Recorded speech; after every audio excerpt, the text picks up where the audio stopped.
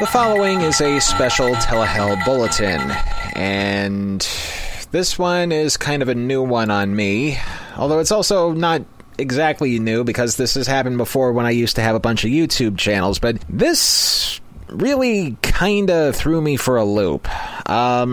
This is in regards to our YouTube page, youtube.com/Telehell Podcast, and for the past year and a half or so, we've been simulcasting all the reviews that we have been posting all along, or at least from Season 5 onward, onto YouTube. So it came as a bit of a surprise to me when just a couple moments ago, as a matter of fact, at 5:30 was when I officially got this, 5:30 Eastern Time, that apparently Time Express violated a number of copyright rules because, much to my surprise, I found out that the show is owned by Warner Brothers, who you may or may not know is a little gun-shy when it comes to copyrighted content. So they took it down, and I had to go through the Happy Tree Friends video, and again, this is something I'm a little too familiar with. Way back in the day, I used to have a bunch of YouTube channels that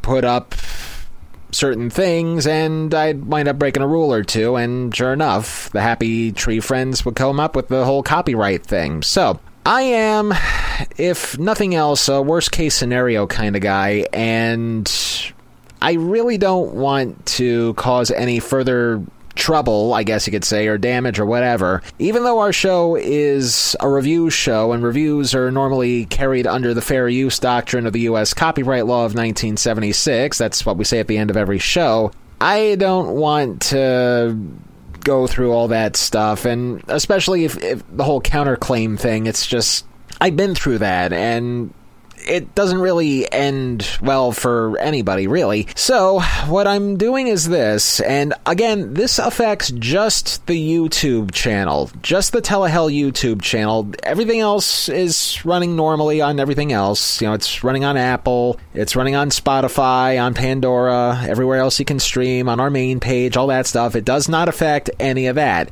It just affects the YouTube channel. And what that means is that, just as a precautionary measure, I am going to put anything that I've reviewed that even has the faintest sense of Warner Media on it into hiding. Translation, I'm removing them until such a time comes when it's safe to put it up on YouTube again. And again, it's just for the YouTube page. You can hear Time Express everywhere else, but this means that I had to remove from YouTube the review that we did on the Seinfeld finale, all of WB December, because all the shows that I reviewed during that time period were Warner Brothers' own shows, and I also believe like a couple of the promos that we did promoting the shows I was going to be reviewing that uses video from Warner Brothers shows, so I had to get rid of those too. But other than that, you should still be able to hear the reviews everywhere else that you stream the show. But again, to recap, Time Express has been pretty much struck down for all the reasons I just said, and as a precautionary measure, I'm putting anything that's got the letters WB as its initials on it, so to speak, into hiding. AKA, I removed them just from YouTube. They are still playing everywhere else the show is playing right now. It's just a pain in the ass and it's annoying.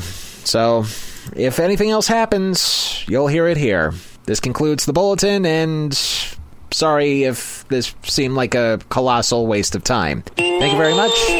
We'll see you next time.